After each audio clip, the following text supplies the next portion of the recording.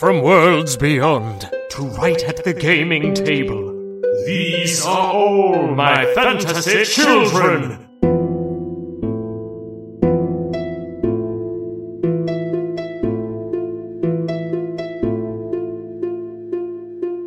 Hey, Jeff!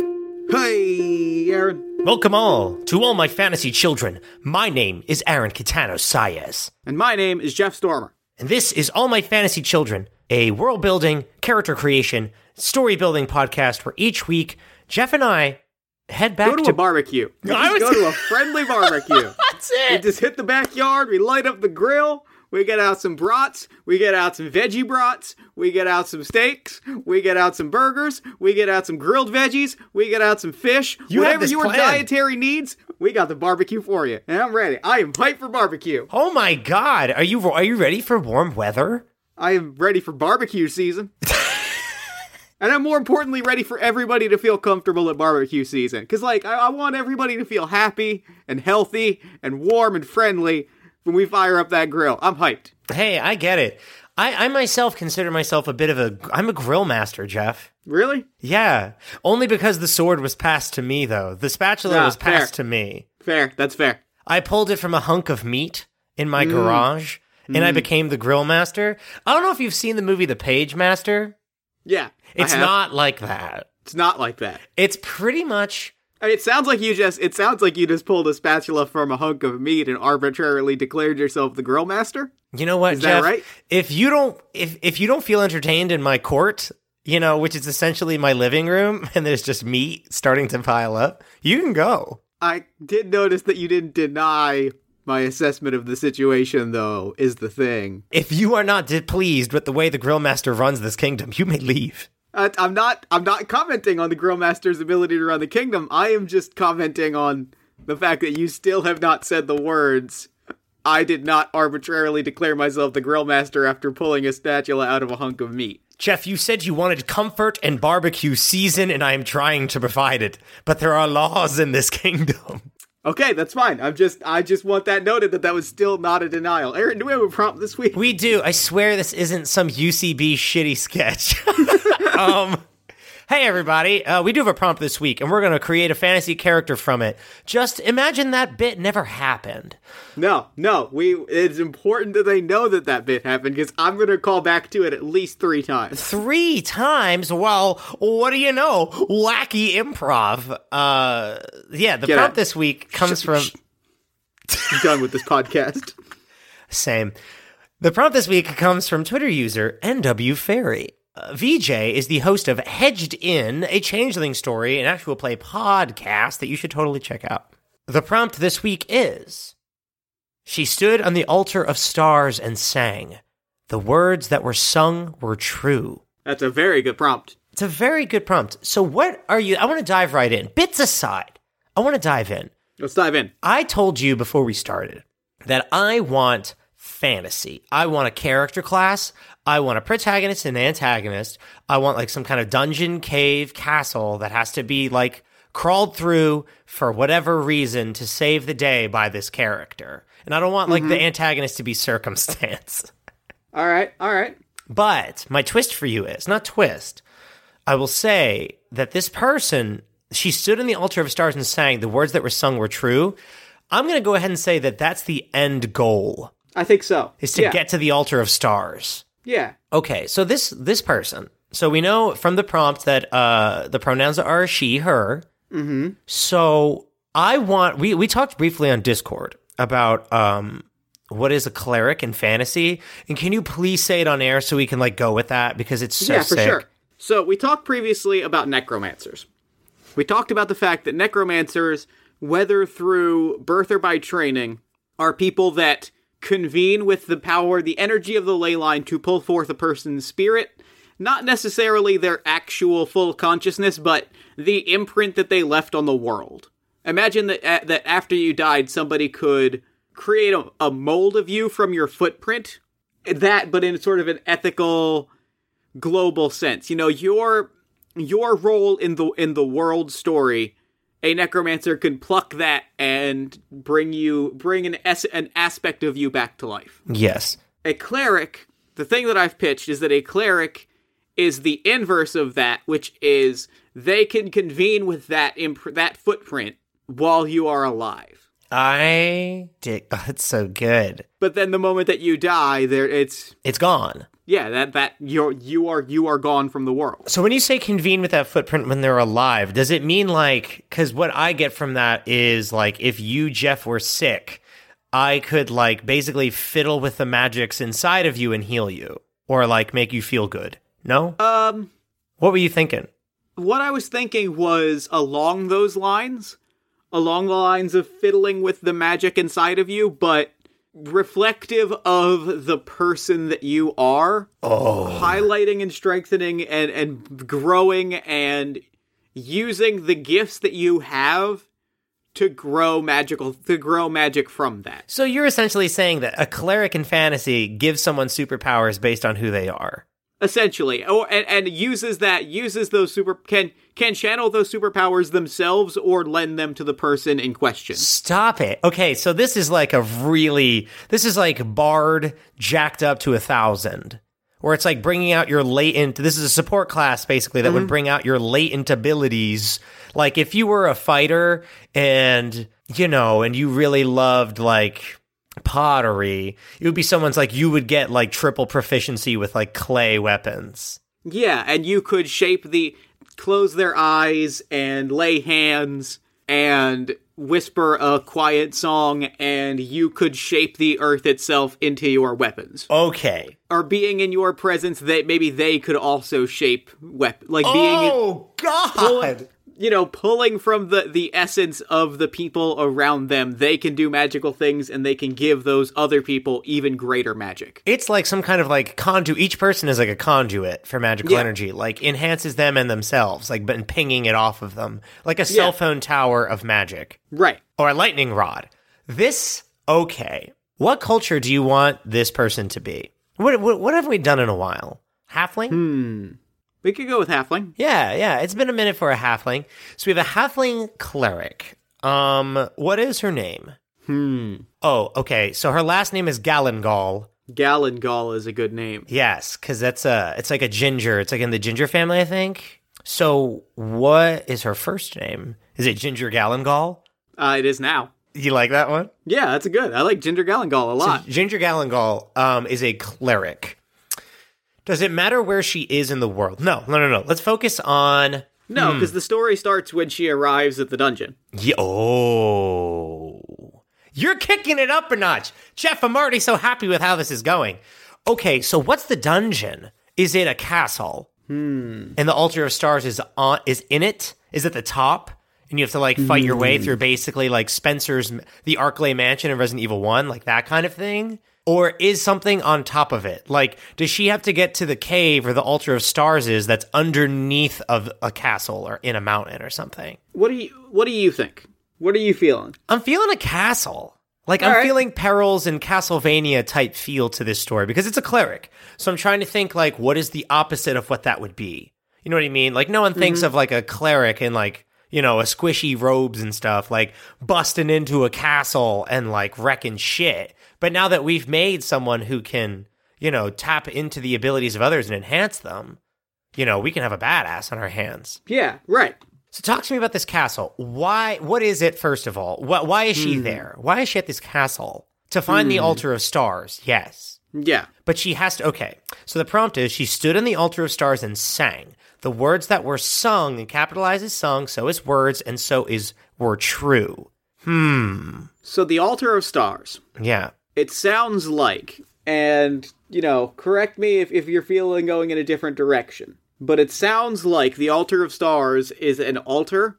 Yeah. Or is a chamber of some kind that if you sing at this altar, the words that you sing are true, you can dictate a line of reality. Jeff, you can make a wish. Yeah, it's a wishing well, essentially. Dictate the lines of reality is basically a wish. Okay. So that's some shit. But you have to sing at the altar in the tongue of the stars. Ooh. A language that is lost to time.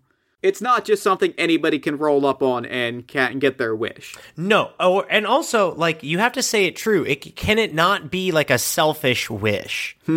Or the words that were sung were true. Oh no, I do like that you can make a selfish wish, but you have to do it the right way. Yeah, it's about learning. It's about learning the song of the stars. It is about learning the language of the stars. It is about, being in the place, doing the thing at the right moment. And then there's just an energy in the air. I have an idea. She is in the... What's a good space word? Quasar? She's in the Temple Quasar, or Quasar Keep, Quasar Castle. I like Quasar Keep. She's in Quasar Keep, and the lines of the song that you sing, you find them inside the temple in the Quasar Keep. So she has to like go from place to place, learning a line of text from room to room. From challenge, every challenge, basically every like Zelda style boss she kills. She gets another word of this language of the stars. Yeah. I like that a lot. I'm thinking why does she, okay, so now that we have this, and this is like, is it dangerous? Is this quest dangerous? Oh, for sure. Each room in Quasar Keep teleports you to a different star in the universe. Let me pitch you something. Okay. And tell me if we've already done this, because like there's a voice in the back of my head that says that we've already made this a thing. Okay. The Chrono Flow. Yes.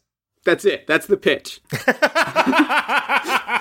Yeah, no, Jeff, yes. we already named it. No, we haven't. What is your idea for the Chrono Flow? No. What's that? What do you think? What if the Quasar Keep is to space, meaning physical distance between things, as the Chrono Flow is to time? It is a physical structure that encompasses all of the galaxy. Oh, fuck. Within this, keep. Like, and along the lines of what you were saying about, like, each room takes you to a different dimension, it is, you open a doorway and you are on Sacrale, or you look through, like, a storm cellar door and you are in Empress Phantasmagore? I forgot her name. Her name is Empress Plasmagore. You open a storm cellar. No, you don't get a do-over. Empress Phantasmagore is the alternate universe version of Empress Plasmagore. Empress Phantasmagore is a fan of Empress Plasmagore that changed her name to reflect that, but she's just like she's just a vampire on fantasy, like, hey guys, I'm a vampire. Everyone's Live like, my vampire life. Nobody cares. Okay. Are you in space? No. Okay. So based on that, I want to pitch something to you. I just watched the movie It, right? And I'm a big fan of the Stephen King like universe thing. And where it comes from is like in Dark Tower, they call it the Todash darkness, which is like the space between alternate universes. So like if there were two rooms separated by a wall and there was a crawl space in the wall, that's Todash darkness. So I'm thinking the hallways, we'll call them, to these rooms are where okay. So you said that it encompasses all of space, right? Yeah. I want to say that the Altar of Stars is like the nexus point, similar to like the Chrono Flow, and these rooms are just single spots.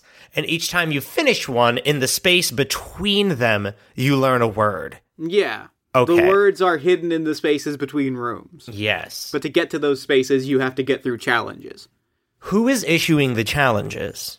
Is there like the keeper of, the Quantum Keep? Quasar Keep. Is there a keeper of the Quasar Keep?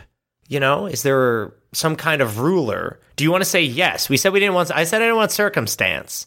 Why is she doing this? All right, let's say that. Let's go back. Why does she want to make this wish? The ultimate question that I always ask is like, what does she want from this quest and from life? She's a cleric. Is that power innate or is it trained? Like Necromancer, we said you're either born one or you're not. A cleric, is it something you can learn or is it something you're not? It's just like the inverse of a Necromancer. I like it being trained. Okay. I like it being a trained thing. Okay, cool. So this is someone who's, like, studied the ways of amplifying magic. Yeah, they have studied people. Okay, they have studied people. Are you talking in the way of, like, a social worker? Or in the way of, like, a town leader, a town elder, like, just knows a lot of people? Both. Okay, cool. And then some. So hit me with that. To become a cleric, you can't, I kind of think there are two ways to really get to this sort of magical cleric level of, like, understanding people. Okay. You can do, no, I don't think you can, I was going to say you can do one thing extremely well, but I think you kind of have to do 1,000 different things and get an understanding of them. You have to lead people, right? You have to see the world from a political standpoint. You also have to help people from a social work standpoint and, like, understand problems and how to support people. You also have to probably, like, serve in a military or something and understand danger and threats and protection. You have to walk in however many shoes. Oh. Before you can truly, like, capture someone's mind. That's so fucking good. First of all, Jeff, that is so fucking good. I have to say to you, that's banging. Because basically what you're saying is, like, I don't know, this is what the image that pops into my head, right? In the video game, this is my only reference point, Final Fantasy Tactics. Once you've there's 16 job classes. Once you've mastered, like, 9 of them, you can become a master mime, where basically you can pull upon all the things that you've learned. Mm-hmm. I'm seeing that as sort of the similar thing, where it's like, you can't even touch this skill of, like, basically waking up someone's potential and also taking it and using it for yourself as a weapon and drawing upon it until you've seen everything, until you've, like you said, walked in 1,000 shoes, until you've been a knight, until you've been a wizard, until, like, you've been a parent, a lover, you know what I mean? Like, someone who has lived. Is it a life experience type thing? It is, absolutely. Now, I want to throw in another video game. Now that we're talking video games, I have another video game that I would like to a video game detail I would like to throw in. Please. That ties into a long time All My Fantasy Children trend that I think is funny. Okay. Have you ever played the game Dragon Warrior 3 or Dragon Quest 3? I have not played a single Dragon Quest. It is one of the first video games I ever played. It is pretty standard, like, role-playing game for the NES. You know, it's overhead view, you march around. It's a role-playing game. Mm-hmm. There is a class, but the thing about it is and much like Final Fantasy 1, you pick your class. Like, you enlist people from different classes. Yes. One of the classes is called the Goof Off. And they're bad at everything. Okay. They're bad. They are not good at anything. But if you put a goof off in your party and you level them up to level 99 or whatever the maximum level is, they can access restricted classes without the requisite, like, items and quest completion that you would need to get to otherwise get some of these classes. Okay. So what I am picturing is if you are an entertainer and you have so thoroughly captured the hearts of the world, then your art gives you cleric abilities. Basically, what I want is Wizard will never get there. No. But all of the other stage magicians, comedians, musicians type thing, all of these other people that we have crafted can eventually, if they master their craft to a certain degree, unlock these magical powers. So it's basically like you break through some kind of limit barrier, like you break a limit barrier. You know what I mean? Like, you break through, it's basically someone who's on their grind for ages, trying everything, learning everything they really can, nose to the grindstone, because if you can break through that, you become, like, incredibly fucking powerful. Yes. I love this. So then I'll ask you, what was she before this? We said it's usually, like, typically an entertainer, but it's also someone who's done, like, social work, military work, political work. I think she's gone about it the hard way. Okay. I think she has literally done all of this work. Yeah, but what was her first thing? What did she... Everybody has a starting spot. What is hers? Where did she start her journey as? I'm seeing humble beginnings. Bounty hunter, and here's why. Oh, I like it. Let me follow this through. I'm down. A finder of lost things. She's the person you hire if your dog if your dog has run away, she finds your dog. She's just, like, somebody who lives around town who is good at, like, tracking things. That's, like, childhood shit, where it's, like, maybe even, like, to a smaller degree, when she was literally starting out at like 8, the kids would come to her and be like, Ginger, I lost my, like little kid wallet. And she's like, I'm on it. Like, you know, kid detective. Grew older and actually took on like cases of like, hey, I think like my kid got lost in the woods. Can you find them? And she would go off and find the kid and bring them back. Yeah. And then she stumbled on the mystery of the Quasar Cavern. When? Young? Like, no, youngish? I think fairly old. Fairly oldish. How old are we talking here? How old is Ginger Gallengall? 36. Okay. So how does one stumble upon it? Or does she know about it but has no... Is it because it's scary and it's difficult? Why does she want to go? Is, I think, more important. Then we'll figure out, like, how she learns about it because, like, what is her wish? What does she want? She has this ability that she's worked all her life for, you know? She figures it out. And it draws her to the cavern. It draws her to the keep and to the altar because, and this brings back 2 big questions that I want to get to. People, things, places have gone missing. Oh, so this is the, not to water down your idea, but like the Dusk Seabreeze of space. Essentially. Where Dusk Seabreeze locks up time, something is happening where chunks of space are missing. Which brings us to what I want to pitch to you as the antagonist of this story, is the Altar of Stars or the Quasar Keep. Okay. It is simply a place, a presence, imagine if the Chronoflow runneth over. Ooh. And just flooded. That is what the Crystal Keep, that is what the Quasar Keep has become. Things are just become lost in the keep. People, places, moments, locations, anything related to space becomes swallowed up by this endless dungeon. Chef, I don't know if you know that you just described it, that there is a black hole within the Quasar Keep. Mm-hmm. You just said it's just sucking things up.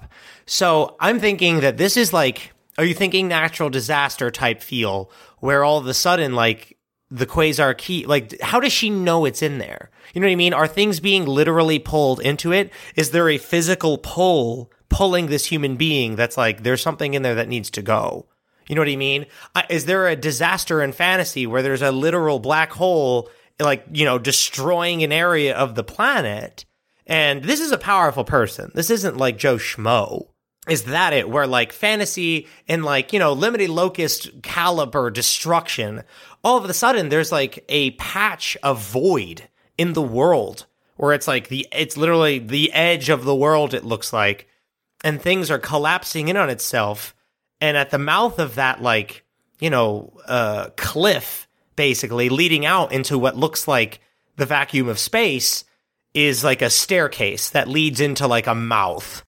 Imagine that, but instead of a void, it is like a dungeon hallway. Ooh. Like a dungeon, like a giant brick building just like swallows up, yeah, like a brick wall just swallows up a neighborhood. Or somebody like falls into essentially a manhole and suddenly you're in a labyrinth. Does it grow though? Like I'm saying, does it appear one day and start swallowing an area of the world? Yes. But I think I think the secret is that it has been appearing for no one knows how long, and it just took her being like, oh my, this is what has happened to all of these disappearances and all of these unexplained phenomena are all caused by the same thing. This natural disaster is just consuming space, and it's just consuming places and people and objects and things and locations, and it's just putting a dungeon around things. It's putting the world in a bubble. You're saying, like, if the Quasar Keep were 2 hands and inside of them is fantasy and it's slowly just, like, pressing down. Yeah. Like, to crush it. Like, it's surrounding it, like a cage. And eventually collapsing in? Is that kind of the feel? A little bit. Or it's consuming the planet? A little bit, yeah. And then not just the planet. It is consuming all of the galaxy. Oh, so, like, the material plane is being destroyed.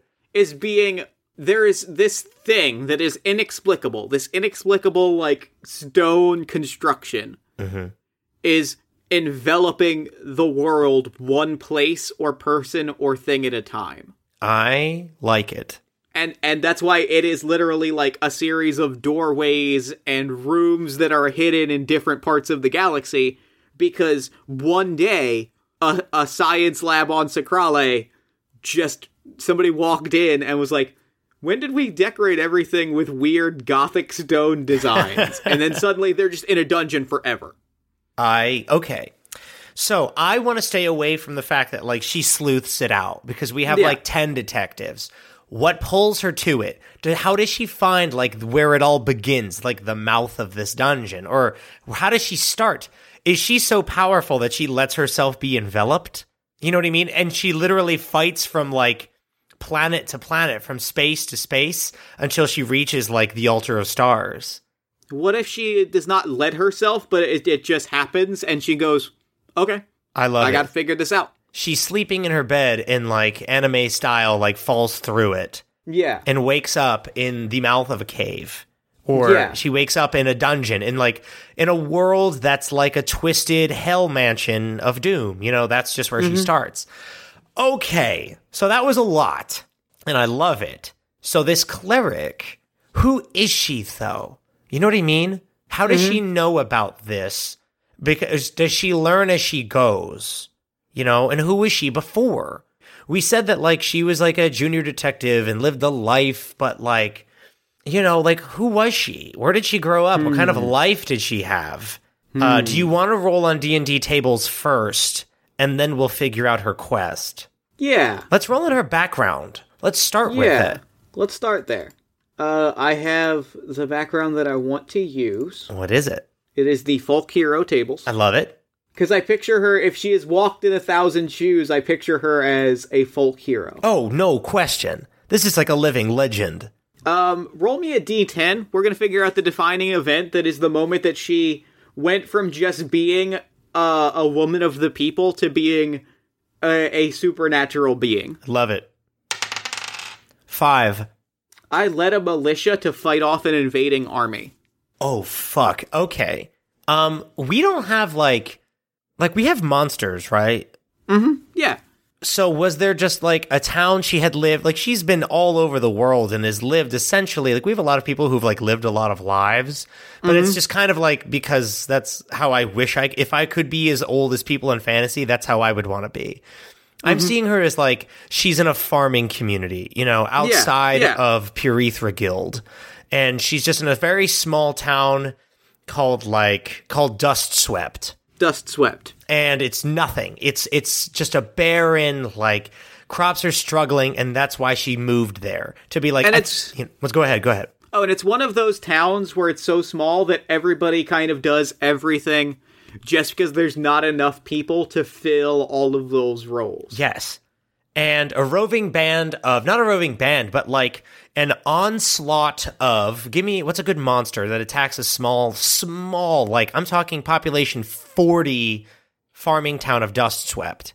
Dust Swept, giant locusts. We got those. We got those. You're right. Some plenty. I forgot about that. I was thinking like a whole cloud of them, but like, yeah, I was too. I swear. And I was like, nah, eliminate. What if it's like from the earth, like some kind of like earth beast, like mud, or something that causes like famine, like a drought monster?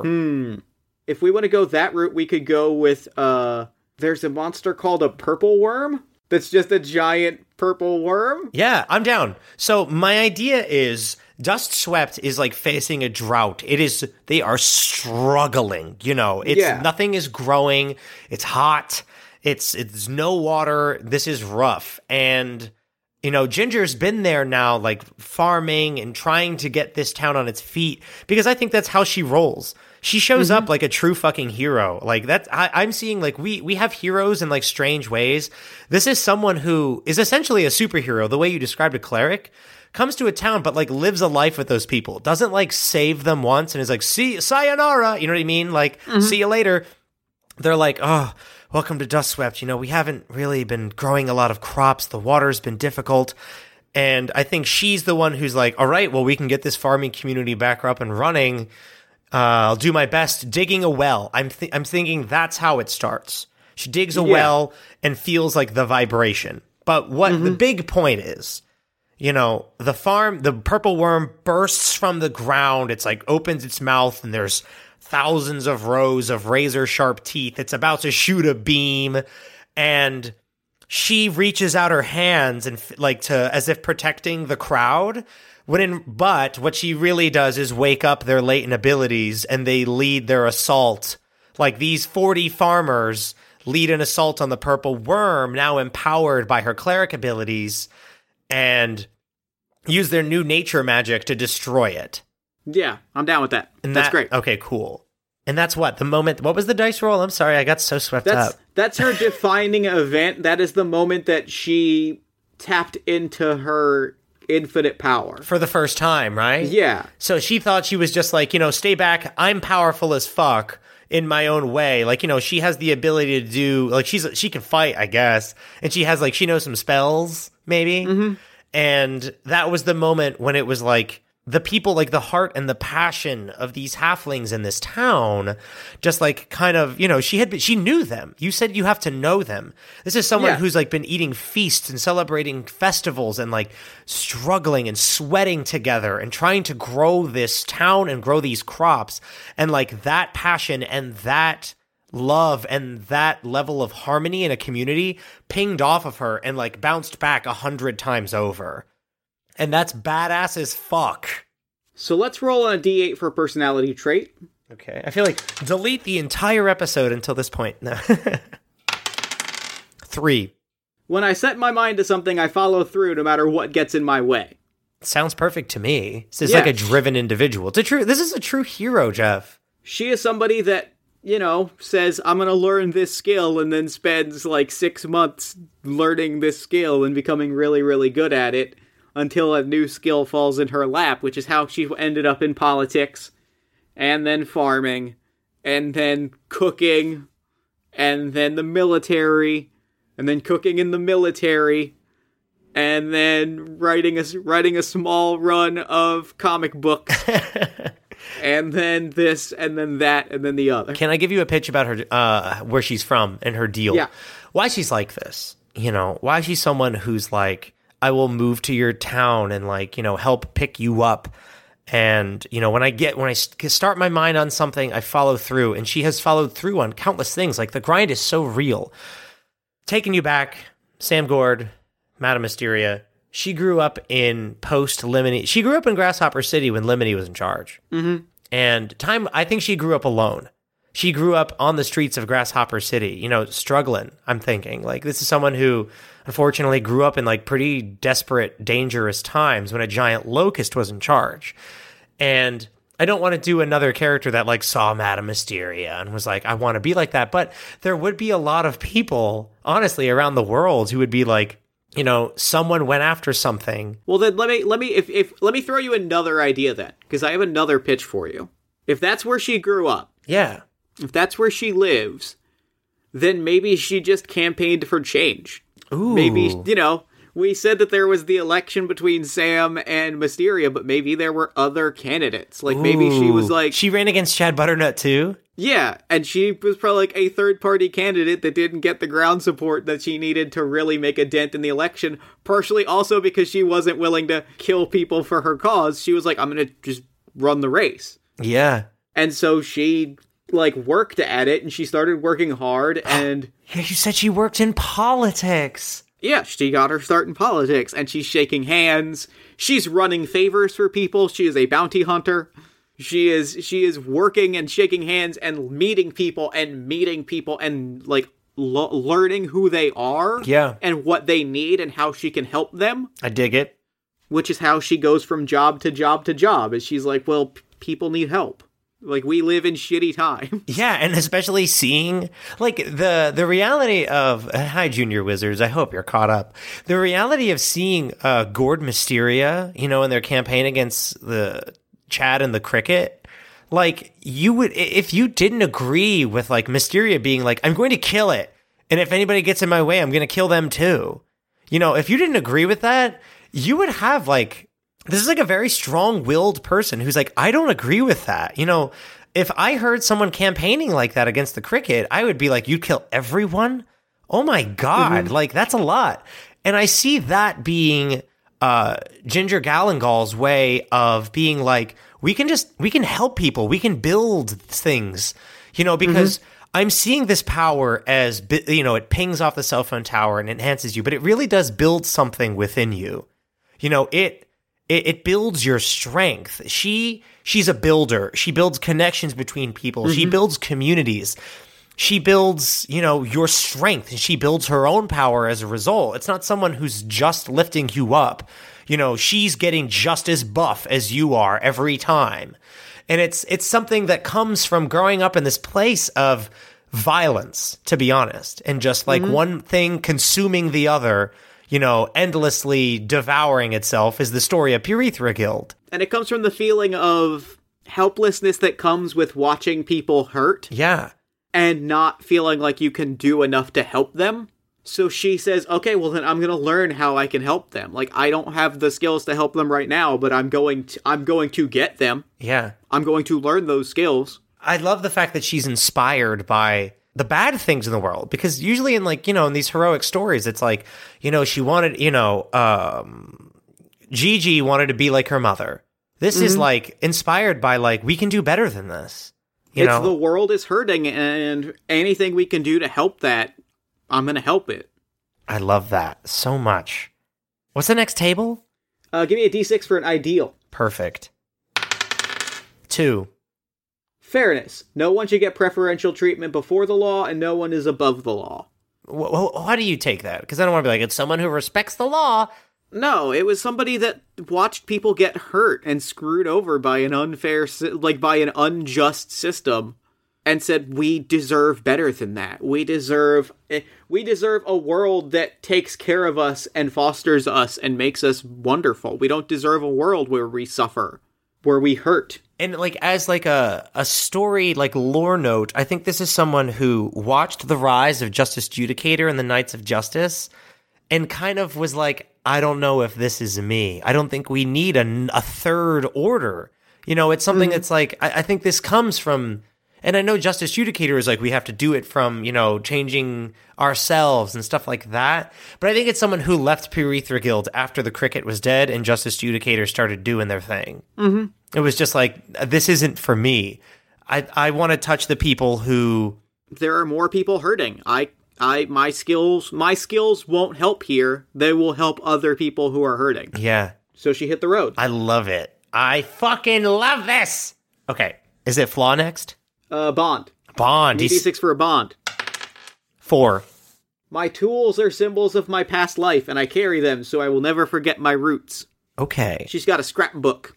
Oh, yeah? Of little details from past lives. Of all the places that she has helped. She has a little scrapbook. Pictures, news articles, poems, that kind of thing. I think that's so wonderful that there's a small but thick book just of, reminders of the life she lived and the things that she's accomplished and maybe even the failures that she's had. Mm-hmm.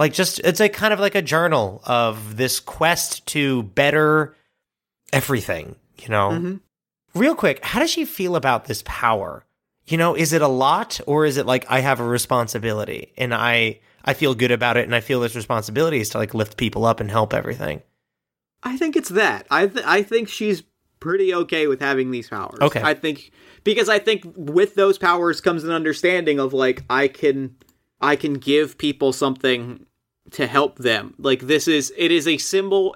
It is much like everything in her scrapbook. It is a symbol of her responsibility to help people. You're right. Her power isn't hers. It is the people that hurt that she can help not hurt. So this is similar to she's almost like Rogue in a way. If she kept the if Rogue kept the powers permanently without killing anyone. Yeah. I am obsessed. So while the scrapbook is the physical manifestation of all these memories, within her is also the same thing, and she draws it out depending on what she needs. Mm-hmm. That's so good, Jeff. All right, give me a D6 for a flaw. 2. I'm convinced of the significance of my destiny and blind to my shortcomings and the risk of failure. She won't stop. She's relentless. Yeah. And it is a bulldozer journey. I think that has to do with with the Quasar Keep. Okay. With the disaster happening. I think once she's in the dungeon, she's like, well, I'm destroying this. Yeah. This is hurting people. This is going away. Yeah. Without a second of consideration of what will happen if she blows up the Quasar Keep and the Altar of Stars and all of that. Yeah, because this is someone who, like, if this is someone who is, what is it, blind? What was it? Blind to my shortcomings and the risk of failure. This is like, we're going in ham. There is a force that is literally devouring the planet and converting it into some kind of universal dungeon of darkness. I'm going in and I'm going to get rid of it. You know, just, I don't care what happens. This is, I think, like, this is what she thinks she's been put on Fantasy to do. You know, everything has been leading up to that point, and whether she's right or wrong, it's getting done. So when she's, okay, is it something she's seen? So the Quasar Keep. Now we're on the adventure. Is it something she saw happen and identified it, or is it a mystery? Is it like, you know, that she goes back to like a town she's been to before, and it's just like a brick dungeon now? If there's just like a castle of stone is where it stood. I like that. That's cool. And so she's going back and she's like, you know, this is a tough one because I don't want it to be like she chases it around the world. You know, we've done that before. So something original that's like, how does this quest start for the Quasar Keep? You know, is she told about it? Or does it just consume her? You know, this force. What is the Quasar Keep? Is it just a black hole? I think it is just an infinite black hole of a dungeon that just that will expand forever unless it is destroyed. Unless it is detonated from the inside, essentially. At the Altar of Stars. Yes. How does she know that this can even be done? You know what I mean? Is this a new concept, or is this like a legend? I like legends. It can always just be a legend. We can go with a legend. Okay, so how is the legend told to her? You know, does she find out through her many travels? If we're going with legend, I like the idea that there are variations of this legend in different places, and she kind of like pieces together the common thread. Okay. Like she hears somebody say like, well, if you're bad, the dungeon will swallow you up. You know, you'll be trapped in my uncle was a really shady character and he got swallowed up by the Sea of Stone. Some people say when you die, you just go to the dungeon, and if you're good, if you can navigate your way out, you come back to life. Yeah, and I don't know if it's necessarily like, I've got it. If it's someone who's heard this countless times, you know, about this, people have been hearing this folk legend, this folk tale of, you know, it appears in, you know, children's stories. It appears in sci-fi fiction. It appears in fantasy, you know, about this prison of stone, this endless void dungeon that, like, you know, if you walk, no one ever survives the first room. You know, they say, like, that's like a version, maybe that's like a hell fairy tale. If someone woke up in it, this is their life's work, to, like, know people and know myths and know life. Yeah. And it's just like, I'm in it. Oh my goodness, I'm like, in. This is the thing. This is all of these stories. This is what they had in common, was this dungeon that always expands and always swallows things up. All right, I get it now. I fucking dig it. But she doesn't know how to do it. Not at first. Are there hints in the stories? I think, okay. Can I pitch you something? Yeah. Because I'm trying to condense this now, because I don't want the episode to go on for like 4 hours, because it could, because it's sick. I will say that these stories and these folklores, right?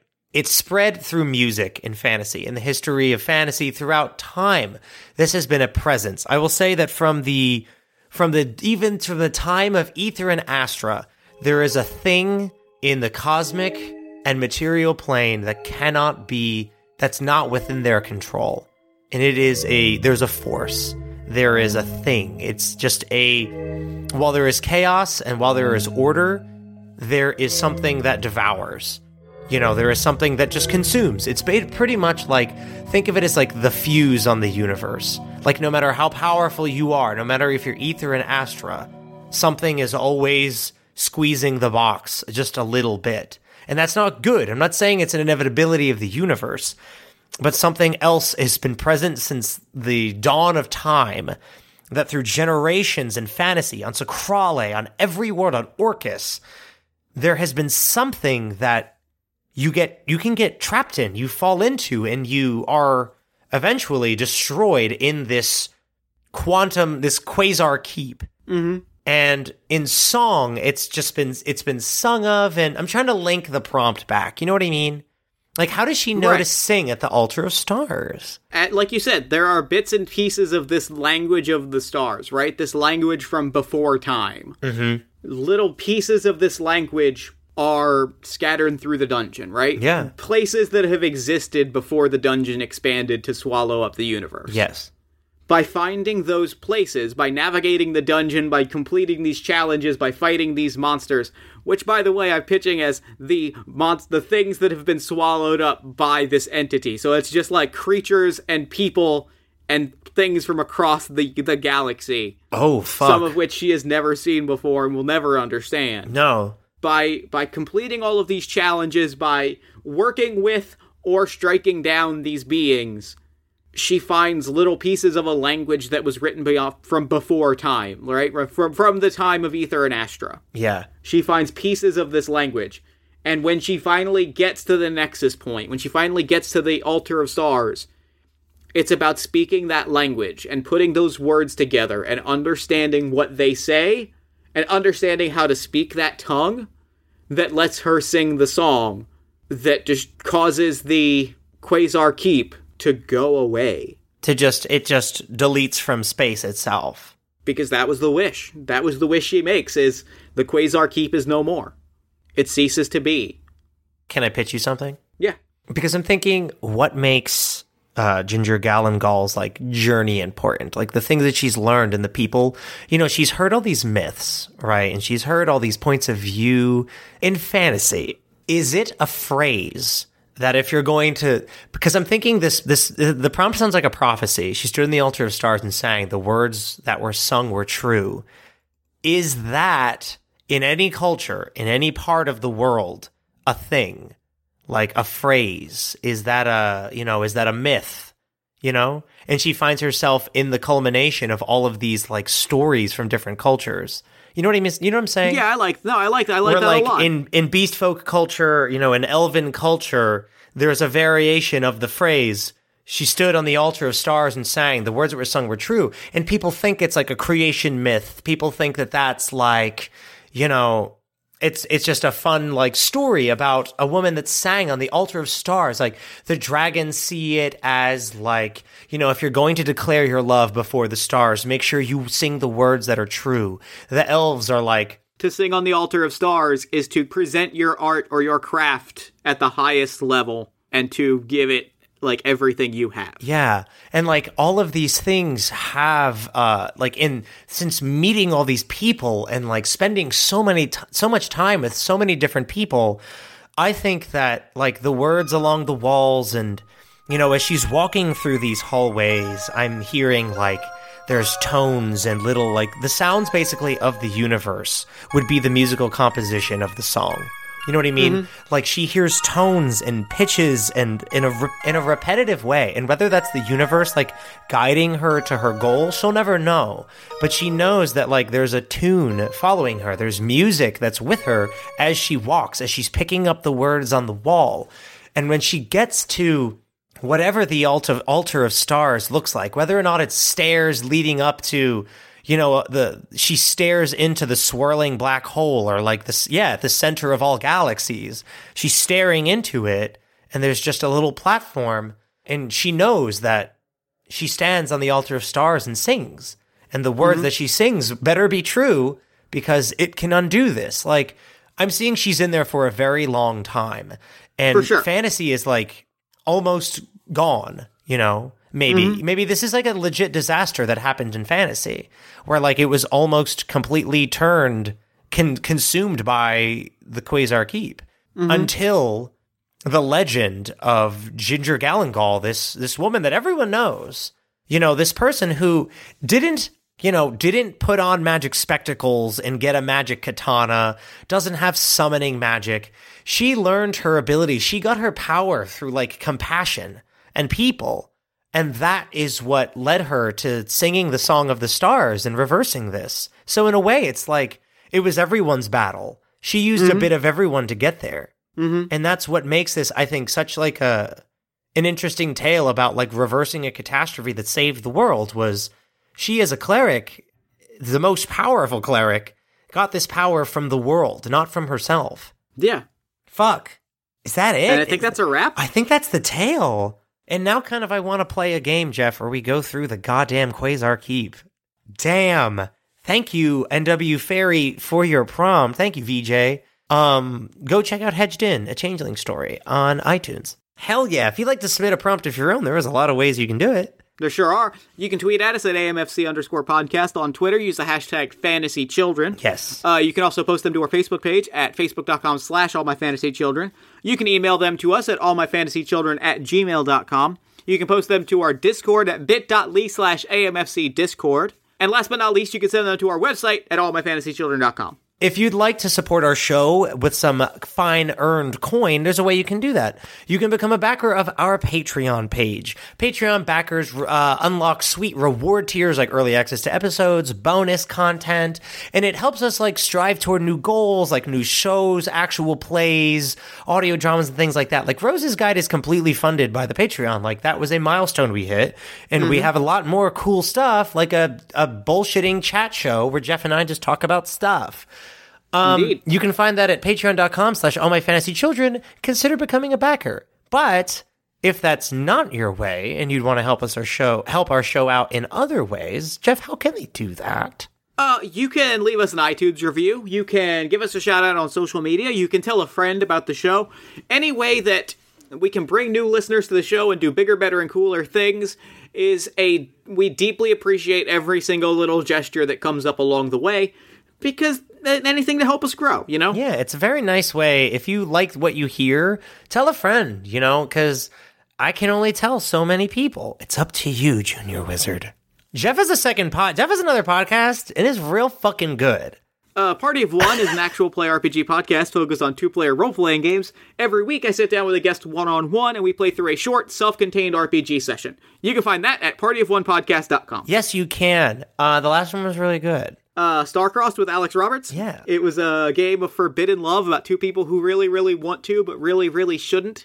It is played with a tumbling wood tower. You know, the classic family game of tumbling wood tower, because we can't say the copyrighted name. I can say it. It's called Cowabunga. Yes, thank you. Cowabunga. We specifically told the story of two professional wrestlers because I'm a parody of myself. But it was brilliant. It was a sweet and bittersweet and sad and loving story about two people trying their best. And it's a very good episode that you should check out. Yeah, do it now. What else do? We do a verbal hug each week. Aaron has a Twitch stream that you should check out at twitch.tv/MountHollyHero. If you like your games of the video variety, you should check that out. Yeah, do it. And just come hang out in the chat. You don't have to give a shit about what I'm playing. All I do is talk to you. I don't, and I hang out on that exactly. chat all the time. Like, Jeff don't give a shit about what I'm playing. We're just here to hang out and chat. So yeah, check that out. Twitch.tv/MTHollyHero, all one word. We give verbal hugs every week. We do. We do indeed. I have one this week. It's kind of about the episode. You know, because this one, it was rough. I was super nervous about this episode. I can't lie. The interdimensional stuff and, like, the idea of, like, don't be afraid when you're making shit. It doesn't necessarily have to be, like, there's no right way to do it. You know, don't be scared that you're going to fail, because a lot of moments in this episode, I won't lie, I was pretty scared that I was going to say the thing that fucks up the story, or say the thing that made no sense and it like just sounded bad. But like, that's not how we get there. You know, if you're going to do something, believe in it, love it, and just kind of go with it. Enjoy the ride. Like when we really started getting cooking about like, you know, once we got to Purethra Guild, I was like, okay, this is it. Just because like we're just saying shit and then we justify it. And I needed to trust that more. And you should trust yourself more, listener. Because there's no wrong way to do anything. If you're making something and you're enjoying it, there's no way to fuck that up. The only way you're going to fuck it up is if you don't have any fun. No, having fun is the thing that matters. Like, if you're not having like, that is the thing that we're all after, is the thing that brings us joy and, you know, lifts us up. Yeah. So, have fun. Lift yourself up. Do the things that bring you joy. It's a good verbal hug. I like it. Do things without hesitation. Do you want to know the joke that I was going to make when you said the Barbecue King? No. Yes, please. I was going to say that we're back at Pier 1 Imports, and Jeff is in the rafters. And I really wanted to make a parody version of Phantom of the Opera, but with the Phantom of Pier 1 imports. Next time. There's always next time. There's always next time. Because I'm always going to be in this Pier 1 imports. You can't kick me. Put some You pants can't kick on. me out of here. They won't kick me out. I know, but like you're still naked and like you're still at a desk. I wear clothes sometimes when it suits me. Also, can we talk about how Pier 1 tweeted at us and thought it was like tee-hee? And I was like, we were talking about Jeff's dick out at your store. Joke's on you. You're going to tweet us Totino's pizza roll memes. We're talking about the weirdest shit imaginable Pier 1 Twitter account. And we will continue to tweet about it. I'm going to tweet them so hard after this episode. Like, we totally give you a shout out at the end. Flash forward to this. And I'm like, well, Jeff's naked at Pier 1. Aaron is shooting napkin rings out of a t-shirt gun. Nah, that sucks. I just don't want to be naked at the Pier 1. No, I get it. It's you gotta commit to that lifestyle. I know. I'm still at the docks. I'm still at what's that town called? Mud Trap. Ass Mud Trap. naked in a bathtub. Okay. And on that note, good Good night and good game.